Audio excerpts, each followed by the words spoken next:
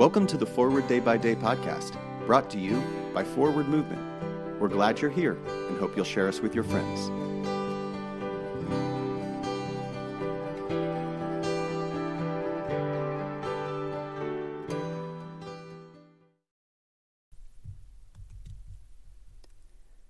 Today is Thursday, December 9th, 2021.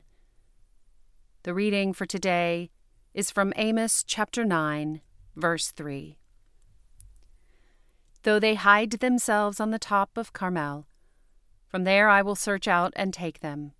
And though they hide from my sight at the bottom of the sea, there I will command the sea serpent, and it shall bite them.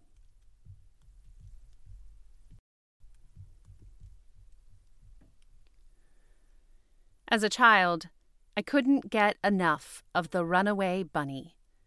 Whenever someone would read to me, I'd read right along with them. So he said to his mother, "I am running away." "If you run away," said his mother, "I will run after you, for you are my little bunny." Decades later, my eyes bugged out of their sockets when a priest pulled a copy of the worn book out from behind the pulpit. I'd never put the two together, that this story might replicate Scripture's greatest game of hide and go seek, of God's search and rescue mission. Although some theologians say the book of Amos is purely a warning for a wayward people and their judgmental God, I can't help but see love squeezed into the center of the text, just as I can't help but see the one who chases after the baby bunny time and time again, and who offers a carrot and a cozy burrow in the end. Is God any different toward our bunny selves?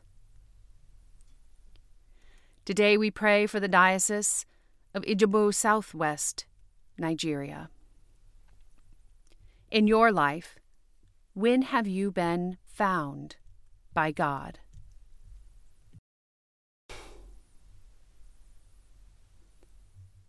I'm Rebekah Hatch, and it is my pleasure to read this month's Forward Day by Day Meditations, written by Cara Meredith.